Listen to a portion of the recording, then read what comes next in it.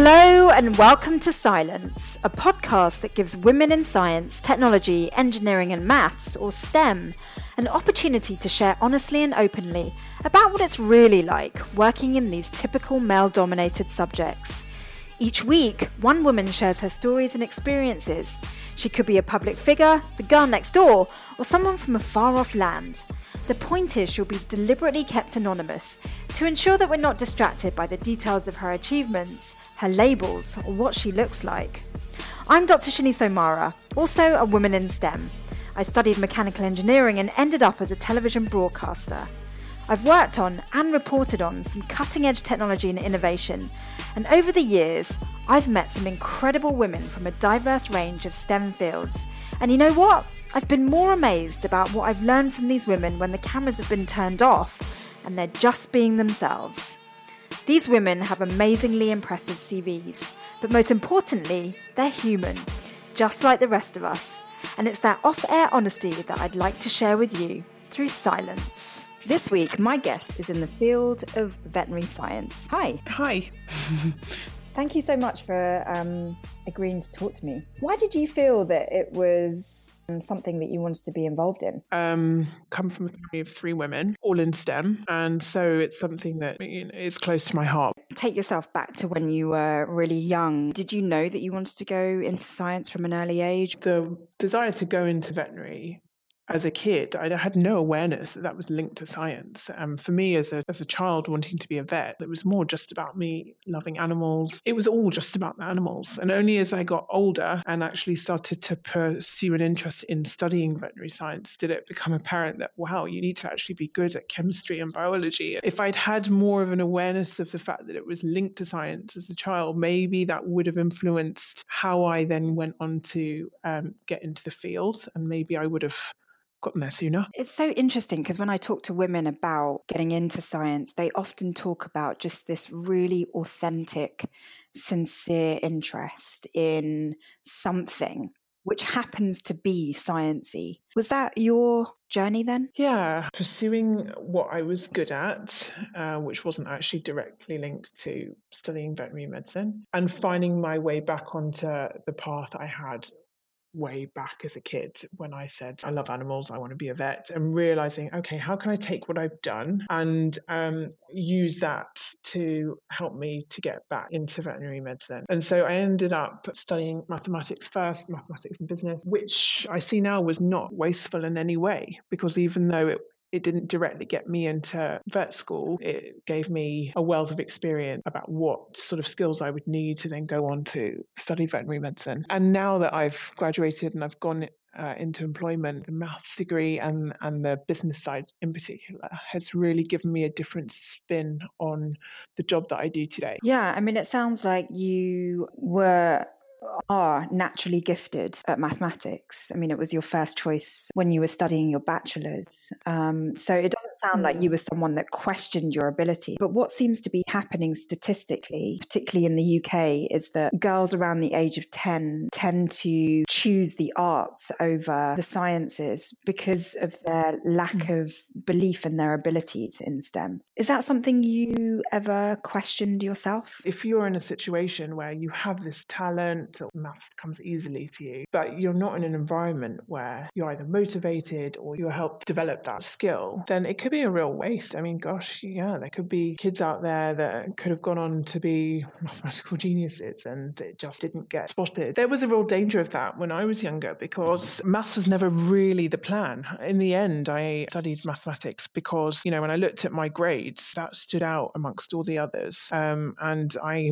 was given pretty good advice at the time that if you're going to go on to study a subject for 3 years, you should choose something that you enjoy or certainly that you are good at, because you're going to need that motivation to do independent learning and to read around a subject and to put in the time. I think at the age of 10, I was in a school that had a good maths department, but I also had extra tuition and a teacher who I was inspired by. And so maybe if it hadn't been for that teacher, I don't know, would I have loved maths as much as I did? would I have gone on to do so much extra learning at that age. But of course, at the root of all of that, there has to be some kind of genuine interest and genuine understanding of that subject. And maths seemed to come more easily to me. I found it logical. It just seemed to make more sense than any of the other subjects. Even if I enjoyed the arts, personality-wise, I quite liked the sense of knowing where you are with maths and sort of it just being a little bit more black and white than some of the other subjects, and that suited me. There's a real perception that girls are not good at maths. When I studied, it wasn't quite half and half, but there were a good fair number of girls on that course, and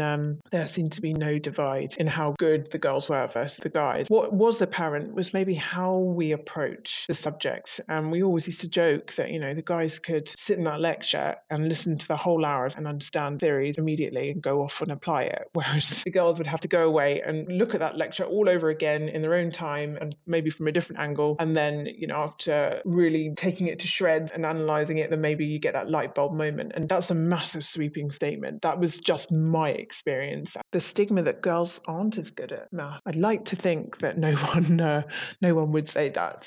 I certainly don't believe that's true. The difference could very well be how much support you get at that age. So let's just say if you're in a school where they really can see potential and they want to take that child, boy or girl, and nurture that potential and really help you to reach your full potential, then there shouldn't be anything standing in your way. In a nutshell, what was your zigzag path? So for A-level, I did mathematics, English literature, biology, and an AS in chemistry. Then I was actually signed up to study law at university. The reason I chose law was because I wasn't really sure that I would have the best grades to get to vet school. And at that point came to a bit of a dilemma and was thinking, gosh, you need to have top-notch grades to get into vet school. And I was struggling a little bit with biology and chemistry. My strengths were more, the maths. And I was worried I wouldn't get in. And so, having sought advice from career advisors and so on, they said, okay, just take a bit more time. Apply for something that's really broad and won't pigeonhole you. Law seemed, I was thinking, okay, well, I love to read, I'm academic, let's go for this. My heart wasn't really in it. And I think looking back, I needed to have spent more time with my options. But it all worked out because based on my grades, somehow my applications got to a university in London, to their maths department. And they sort of said, we'd love to have you on the maths and business management course. And that hadn't even been the plan. But I took it. So I went on to do mathematics and business for 3 years. But on my second year, you're studying amongst a lot of people who want to go off and be investment bankers, management consultants. And I was starting to feel like I wasn't really in this nest. I was starting to feel like, I'm doing great in the degree, but where is this going to take me? Why does it not feel right to say I'm going to go off and be an investment banker? And, that didn't seem to ring true when I said it. And I still had that niggling voice in my mind that, look, your plan was towards veterinary. Are you going to go back to that? Or are you abandoning? This is the time to decide. And I'm very lucky I had some great advice from a friend who did a job that he was great at and absolutely loved. And he said, if there's any advice I can give you, it's never too late to make sure you can do a career that you really love, because you're going to spend the next 30, 40 years doing this. You've got to get it right. So that's when I started to do some research and look into what it would take for me to finish my degree and finish it well and go on to do veterinary medicine. And it was a little bit disheartening because I realized it would be a lot of work involved. But at that point, I decided I'm going to ace this degree and then I'm going to apply for veterinary. So I did work hard to finish the bachelor's and then had to go back to finish my chemistry A-level. And actually I had to redo it at that point. It had been over 5 years. So, these things have expiry dates. So I just went back and did my chemistry from scratch. And I needed to get an A in chemistry to get into vet school. So having got the grades that I needed, I then went to the Royal Veterinary College and then I'm here today. Wow, that is so inspiring. It's inspiring because so much of it was just following gut instinct and following, not necessarily like having all the answers, but kind of just being open to where you were going to be directed. I mean, do you have any regrets that you did the maths degree? None, absolutely none. I feel very proud to have that varied palette. The maths will always be part of me. I still love maths. If I have any opportunity to teach it or use it, I still, of course, have to use maths all the time in the job I do. I will always have ties with mathematics. So no regrets at all. And it was also incredible 3 years. And I met fantastic people who are still in my life today. When it came to doing that bachelor's, I chose something that I enjoyed. I think that helped to make sure that it didn't turn into anything I regretted. I get a sense that you really enjoyed everything you were studying, whether it was the maths or the veterinary. But I also get a sense that it wasn't always easy. Loving something and finding it hard can coexist. It's the finding it difficult that makes it, in the end, quite rewarding. Anything you have to really work hard for, when you do finally get there, it's so much more of a wonderful feeling that you've overcome difficulty, or you've bettered yourself in some way, you've surprised yourself in some way that, gosh, you thought you couldn't do it. There's someone that once said to me, it's quite often that we're undermining ourselves and, we think we can't do something when actually we can. When we find it difficult, I remind myself of that. I say, not that this is impossible. I'm just telling myself that I can't do this. I just have to have some belief that I can pull through this.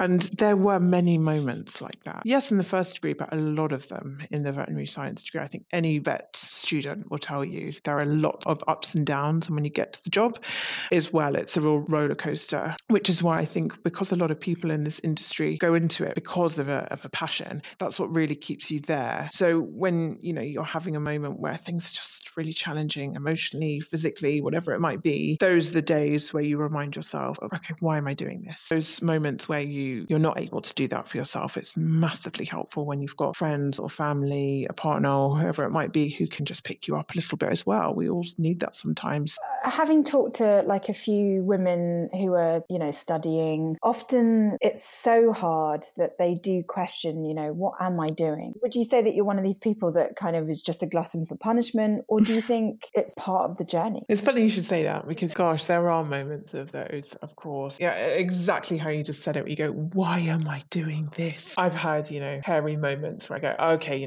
I'm just going to go and be a lifeguard and just sit by a pool, and I'm not doing this job anymore.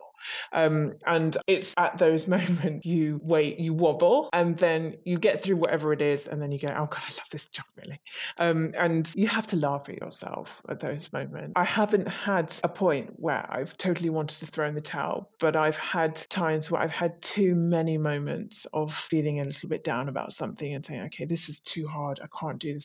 You have to have some self-preservation. If you feel yourself going through that, you have to walk away from something, but it's time to just step back and say, okay, my frame of mind is really important, and I have to take care of myself. And if I feel that I'm challenging myself too much, or I'm taking on too much, you just take a breather. I personally believe that's very normal. We're all human. We have a threshold. We can't be at the max all the time, constantly pushing yourself. What if you don't have that gut feeling of knowing what you want to do with your career? If you're going through tough times and you don't have a clear paths with anything in life, we don't know. We have no guarantees of where we're going to end up. I think just reminding yourself that it will work itself out. I mean, we like to think we're in control of everything. I didn't know if I was going to graduate. I didn't know if I was going to get into vet school at that time, and there were so many unknowns. I had to have a plan for if it didn't work out, because I think that was just good sense, and also just took some of the pressure off to say, okay, look, I'm going to give myself this opportunity, but if this doesn't work out, I'm going to do X, Y, and Z. What was your plan B? I wanted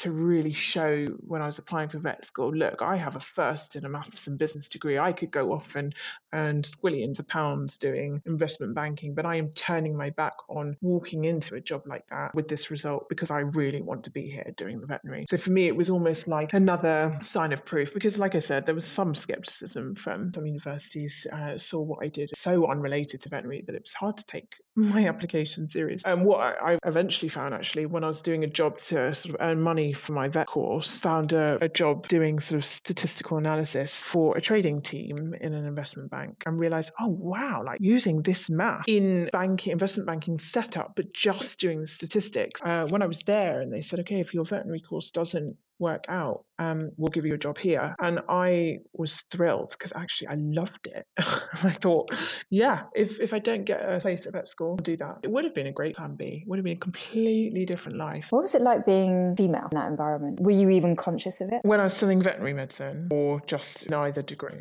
Well, was there a difference? There were more guys in the first degree. Remember, it wasn't just maths, it was business. So it's interesting when you study veterinary now versus maybe 10, 15 years ago, maybe even more. There's been a real shift with veterinary. There used to be a lot more males studying veterinary, and now it's predominantly female. So it's a different group of people. It's a vocational job. It's very practical. You're getting hands dirty. You're in the lab. You're in the field. You're doing quite hardy things. Whereas versus the lovely, cozy setup of being, in your nice warm lecture theatre when you're studying math with someone with chalk on the board and you're listening there for an hour and writing out equations. It was a completely different setup. I was quite comfortable in either scenario. But I would say as a woman in that setup, to talk about the veterinary, there were times when I felt 100% comfortable as a female, wasn't even aware, the fact that there's any sort of gender divide, versus going and putting myself on pig farm in the middle of nowhere in northern England and being very aware of being female and not having big muscles and able to, lift pigs the way maybe some of the other burly farmer vet students can, and realizing, yeah, this sucks a little bit because now I have to work thrice as hard to be taken seriously. But I saw that as a challenge and was like, right, I'm going to lift this pig better than any vet student ever has, and I'm gonna work doubly as hard, and that earned respect was even more satisfying. Did it ever demotivate you? No, I think now that I'm in the job, sometimes there are aspects where it's not just being a woman, it's being a woman with other responsibilities can sometimes demotivate me a little bit, because I'm wanting to achieve many things as a working woman, working mother. I do sometimes compare myself to a guy and say, okay, what are the expectations for me as a woman versus as a guy? And there is a little bit of a difference there. What are those differences? I'm making a big sweeping statement here, but let's just take the pay debate. Maybe in this day and age, this is a bit old-fashioned to say, but as a man in this industry, maybe, I'm just comparing to my situation, but maybe there is a little bit more pressure to earn and take on more responsibility to earn for the family. The guys that I do see as vets, they seem to be very much having to take on a lot more. Just to financially make it work? Yeah, I'm talking about those with families and so on. I've not seen, let's say, many part-time male vets, whereas as a woman, we might have to be at home with our kids. And this is a job that doesn't have very sociable hours. So quite often, we are thinking about doing part-time or, trying to balance a lot of those things. But it's such an interesting question. You don't feel the pressure of having to earn to support a family because you are in a relationship with someone that can financially contribute. But I wonder how differently you would choose if you were just fully financially supporting yourself. If I was in a situation where I was supporting a family myself, I'm not so sure I'd choose this particular type of job. I would maybe have to seek something else within the industry, because unfortunately you have to put in a lot of hours, and I don't think not many people do this job for the pay. There are ways, I'm sure, to make more money in general practice, or when you specialize, you do it for the pure love of it, and we're lucky enough to get paid for it. But if I was having to support a family on my own, there would probably be more economical ways of doing that within this industry. I'd have to be a bit clever about it, so that would actually potentially really change the type of job I do. That just blows my mind, because would it be safe to say that if you had to completely financially support yourself and possibly a family, you would be doing a different job which would not match your dream job? Definitely have to make some compromises, for sure. That would be the reality, because if I'm in a position now where I can be a little bit selfish and say, I love doing this job, whilst I can have that opportunity to do it and not worry about the pay slip as much, I'm going to grab that opportunity, because it may very well be, who knows, in the future, the coin is flipped the other way, and then it's on my head to earn the bucks. So if that were the case, then yeah, I would have to make some sacrifices, which I would be very willing to do. That comes, I think, with the responsibility of trying to balance many things and, make sure that you're getting your priorities straight. You seem to be a woman that has it all. You've got a job that you love, but you also have a family, a husband and a child. Are you just lucky? But I have made sacrifices to be able to balance those things, because let's just say, before I had a child, I made that choice. Do I want to be the best vet in the world? In order for me to have achieved that, I think at that point I would have said, well, look, actually, if I really want to do that, I might hold off on doing the family thing. In fact, I might not do the family thing. So I would have made some sacrifices. And for me, having a family was important. I was willing to make sacrifices with my career in order to have that. So I wasn't prepared to give up a career. As long as those sacrifices that you're making, you're happy with those, and it doesn't compromise your happiness. That's what it comes down to. I've worked with people who say, you know what, I am not happy compromising anything on my career. I worked this hard to get here. If kids comes later, fine, but this is my focus. And so that's just about where you put your priorities, isn't it? But having it all it's a really dangerous phrase, isn't it? Because I don't think anyone will ever have it all. Having it all is kind of, I see that as having 100% of everything. And realistically, I don't think that's possible, because we've all tried to be there, haven't we? We've tried to take on lots of things. And sometimes there's a danger then you become almost like a jack of all trades, but you don't know any one thing very well, or you don't do any one particular thing brilliantly. So I think by default, we almost have to pull back on each of those things just a little bit in order to take on more and more things. But that's my take on it. But maybe there are people out there who'll say, you know what, no, I just push myself harder. Personally, I'm not able to sustain that kind of thing. I'd rather be a good mum and only have one kid, and be a good vet and only, work 28 hours a week as opposed to 40, but feel that I'm doing a good job at both of those things. Maybe the key to having it all, in quotes, is to be able to strike healthy balance between all of the different aspects. I mean, coming from an engineering perspective, I was so focused on being something in engineering that I didn't once consider parenthood, because if I had, it would have required such a kind of maternal, soft, nurturing side of me, which I honestly had to leave by the wayside in order to get by in engineering. But maybe that's my all or nothing mentality. But it's interesting, because I had a real fear when I decided to try for a family that I might lose my momentum a little bit, or I might lose my passion for the job. Because essentially what my job is, I'm there for people when they are needing help with their pets. And so, and when I'm there, I'm 100% there. And so, of course, when you're a mother, I was worrying that would take me away from that responsibility a little bit. So when I did become a mother, I realized I better get quite good at compartmentalizing my life. And that's how I dealt with it. So, when I'm at work, I really do just focus on that. And I'm still trying to achieve this, but when I leave work, I'm really trying very hard to put that to bed. And when I'm at home, I'm a mum again. That's an ongoing struggle. I love what I do. So when I come home, I'm still thinking about it and still want to talk about it. And, the way I sort of handle it is that I just try and time manage better. I think whatever decision it is you make, you have to be happy with it. But being a woman in STEM, I'm hoping that we are helping women to do both and to give them the support to do both. We should be able to do both. It seems as though you are mindful of potential changes in your perspectives as a result of becoming a mum. Do you think those potential changes or actual changes are something that men have to consider? Once you become a parent, whether you're the father or the mother, you want to do a good job. Any parent is going to be thinking, how is my job impacting my kids? And whether you're the mum or the dad, you're trying to be a good role model.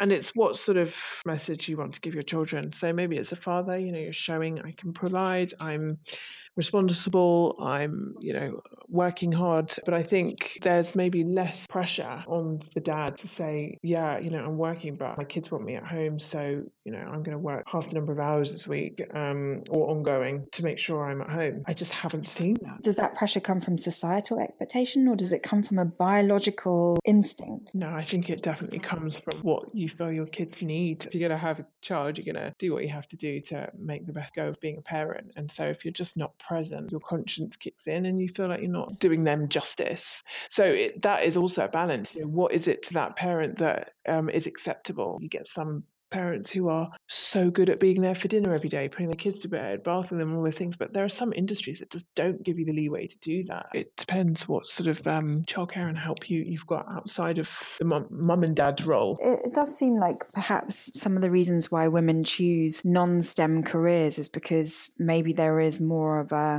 understanding of what to have it all. A lot of women want to have a family. Why should it be one or the other? I'd like to think that we can achieve both. Yeah, I mean, it makes me think about the women who really push themselves hard, because it sounds very competitive out there. No, I think the message we need to give women is no matter what job you're going to do in STEM, if you want to have that family and be in that job, you can do it. But there will be sacrifices you may need to make. And I think every woman needs to be aware of that. The sacrifice may be, you're not going to be at home every day to put your kid to bed. The sacrifice may be you're not going to be able to go for that promotion. Or it may be that you're going to go for a slightly lower pay grade and work slightly less hours in order to be there. But what are your priorities from the outset? If you're clear from the outset what you're trying to achieve in life, then of course it makes it easier later down the line, and it might actually help you to determine what area of STEM you want to go into, because some are going to be more kid friendly, some are going to be more friendly towards or more compatible with having really good work-life balance or travel or whatever it might be. Like getting as much information about the industry before you head into it is so important. No one talked to me about that when I was thinking about going into veterinary or thinking about doing investment banking, and only when you're actually in the job sometimes, when you've already done all that hard work, you go, wow, no one mentioned that this was going to be like all these late nights and on call. And that's when talking to people who are in the job, that's really, really important. That's reality. I also think that students are just studying and studying and studying with the short-term goal of achieving grades and percentages and being on certain league tables, but they don't have that greater sense of why they're studying. And so maybe that's also something that needs to change, is to really highlight the importance of why we're studying at school. I agree. The application process at university is so competitive. The grades you're getting, your predicted grades, all of those things, there's so much weight on them. What I noticed when it came to applying for veterinary was you had a whole bunch of students who were just all A's and everything. We all had the same academic CV. What was really important was, when you put in your personal statement about, traveling around the Far East, or, going and plonking yourself in the middle of nowhere and doing some work experience that was completely different to what anyone else has done. Something that makes it interesting, and then actually meeting someone at that interview process and understanding what their personality is like and whether or not that's well suited to the job that they're aiming for, I think should be far more important. Personality is a massive part of whether or not we're going to be able to sustain these careers. I studied with some people at vet school where they got halfway through the course and realised, what, I am not suited to this job. Getting exposure to people who are actually in those jobs and getting a chance to sit down, when you're 17, 18 years old. If I sat down with a vet and said, okay, look, I'm thinking of becoming a vet. I don't know if I'm suited to it. Tell me a little bit about what sort of personality trait make a good vet, do you think? Or, what do you think is a real asset that you need to have in order to do well in this job? Or what sort of lifestyle do you lead? That sort of thing. I would have loved to have known a bit more about that. How important has it, or would it have been, to have got support? I just think support in general, for me, it wouldn't actually have played a huge part of whether or not it was from women, because at the time I didn't feel like I was going into any industry that was particularly male focused. I didn't feel like I was outnumbered in any way, or that I was doing something groundbreaking by being a woman going into the industry I was going into. I think what would have been helpful is just having the support of people who really knew me to say, yeah, we believe in you, we know you're doing the right thing. That would have been helpful. Having people maybe who had done it the less conventional way. And if that was as a woman, I guess that would have been more touching in a way to say, look, I was in your position. I didn't do it the way everyone else did it either. And I still got there. And I'm happy I did it that way. And I don't have any regrets. I think that would made me feel like I'm not on my own. So someone like-minded or, that would have been very comforting for sure. So you're saying you didn't have that? No, I mean, I was lucky. I wasn't the only one in my family who was doing something groundbreaking. I didn't have someone from the outside looking in and realizing that I was doing a slightly unusual path. I didn't have someone making me aware of that. I worked that out for myself, like I said, when I was part of the way through my first degree. But maybe there are people out there who've been lucky enough to have, a parent, for example, saying, are you sure you want to do maths or law? Or are you sure you don't want to just plug away and try for the veterinary from the outset and just go for it? I wonder what would have happened if I'd had that. Would I have done veterinary from the beginning and actually got in? I don't know. But maybe the fact that I got there my own way, in my own sweet time, actually, in a way, it's sweeter. It tastes sweeter because it just all came from me. So I knew it was from the heart. In STEM, you don't necessarily need a tribe of women behind you. You just need people who know you and support you. Is that something that is of importance? I think in the industry I'm in, having a woman talk to me about being in STEM now as a working individual who's trying to balance being a working mum, that for me would be amazing.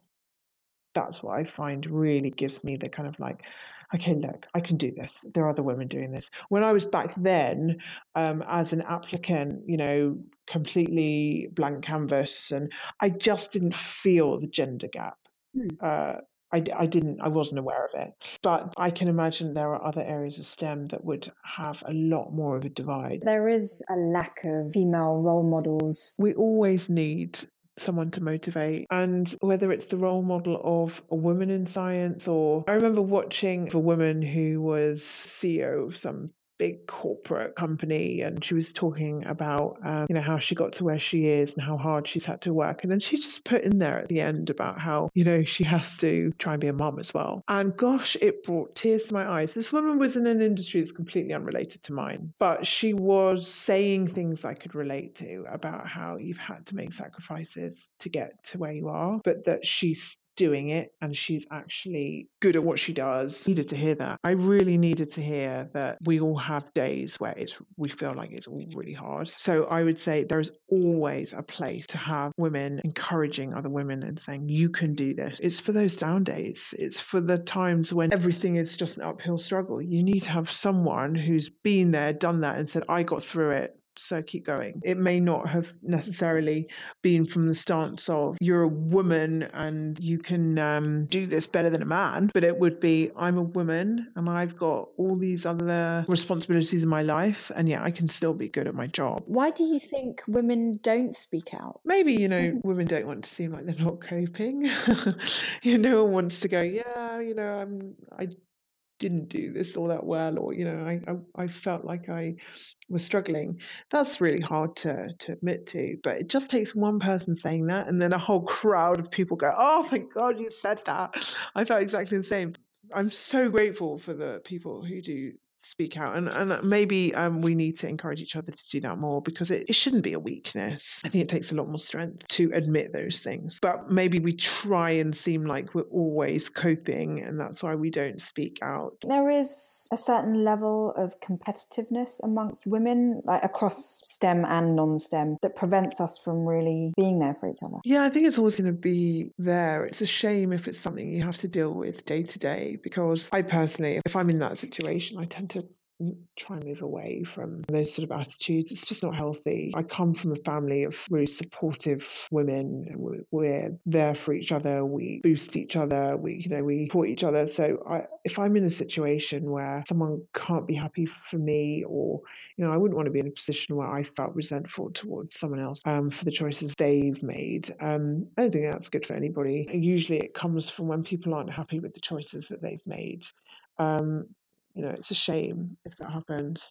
But if you find yourself in that situation, I'd say, try and surround yourself by more supportive people who are happy for you. And they're usually happy in themselves if they can be happy for other people. But of course, there are some people who are fighting for roles that are few and far between, and it's a really competitive environment. I'm imagining that your job must be so much pressure. I mean, you're dealing with health, life and death. So how do you get away from it all? And what's the balance of your work life and the other balls that you're juggling? It's so important. If you have a job that's emotionally one of my number one priorities, to make sure I have something away from that helps me restore emotional balance. That requires you really looking deep inside yourself and saying, okay, what makes me happy? Whatever it might be, you must keep those things for yourself to help you recharge and channel a lot of those emotions. And for me, it's actually being away from work, being socializing with people that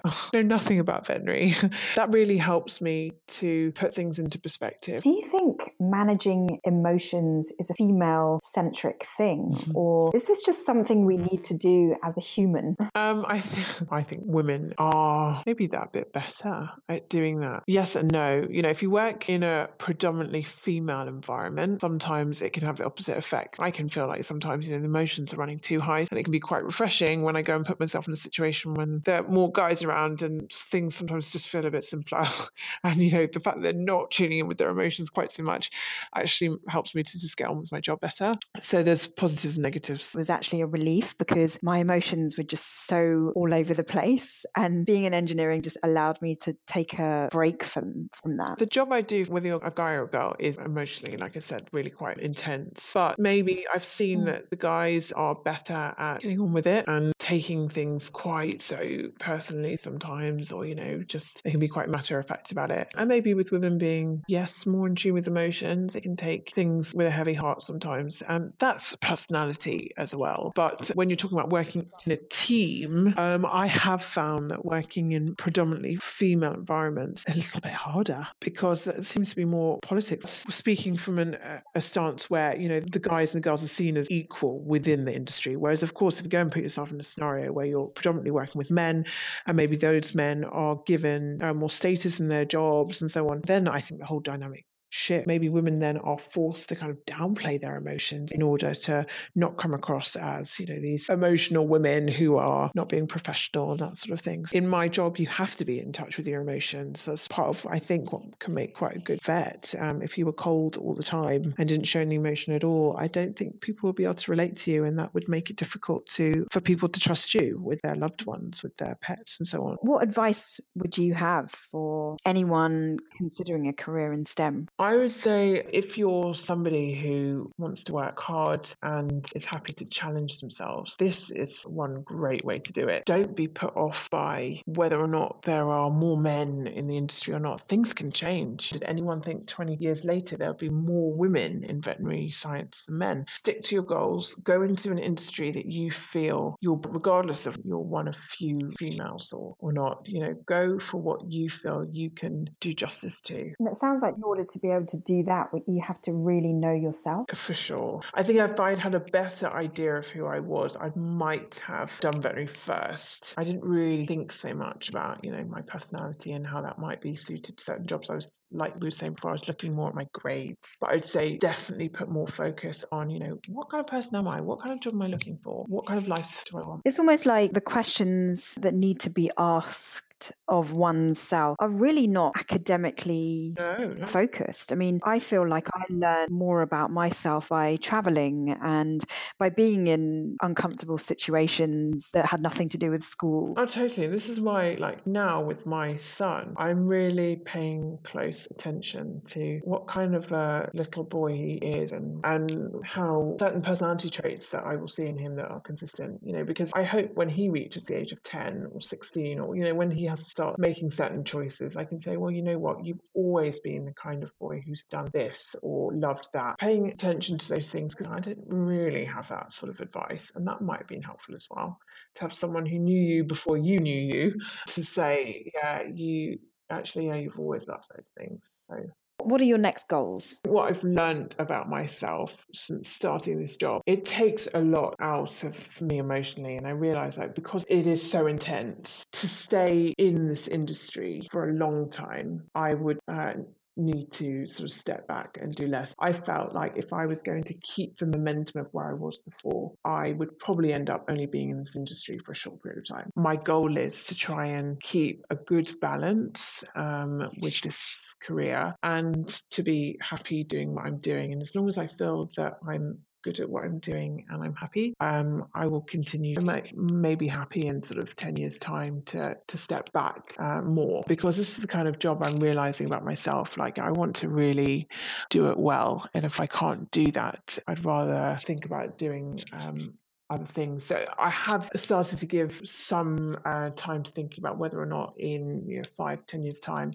I might try and do other things within veterinary that aren't just being in general practice. For example, if it's research or teaching, and sort of get a different era to my career. And that's quite exciting. I think it might be that I learn even more about myself as I go on. I mean, that's such an inspiring way to look at life, because I think as STEM women, we can often set the bar of expectation too high, and then we could possibly end up beating ourselves up and not reaching our unrealistic goals. So your approach to maintaining balance just sounds like a really admirable one. Thank you. Thank you so much for being so honest and really kind of giving me an insight into how you're being an incredible woman in STEM and juggling all these different aspects of being a woman. Thank you so much for having me. And I'm hoping that, in what I've discussed today, that there are women out there who, if they've gone through anything like what I've gone through, or they're going through it now, can see that, when you're on the other side, there are so many rewards to sticking at what you're doing and persevering. And it can lead to immense happiness when you can just be true to yourself and try and make good decisions that lead to your own happiness. You've got to remember, this is the job that you're doing. No one else is doing it. I see you as a woman that has really managed to strike a very healthy balance. That's not to say that you haven't experienced challenges or you haven't gone through periods of self-doubt and questioning what you're doing. But the upshot of all of that is someone who is managing to explore many areas of being a woman. And the driving force behind you achieving that is always listening to your gut, always following kind of your heart and your calling, and not being swayed by what other people think. And that, I think, is the biggest message from having spoken to you. I'm utterly inspired, and it's just been such a privilege. So thank you so much for taking part. That's all from our STEM guest this week. And you know what? After speaking with her, I feel motivated to clarify what my goals are. From what was said, it seems to me that if we get clear about what it is that we want, then opportunities will start to present themselves. Wasn't it Seneca, the philosopher, that said, "Luck is what happens when preparation meets opportunity"? I think the biggest take-home message I got is to never stop asking ourselves, what is it that I want? Which can be a forgotten question when we're trying to balance the many distractions of daily living. Anyway, it's something to sit quietly with. Thanks for listening to this week's Scilence. Catch you next week.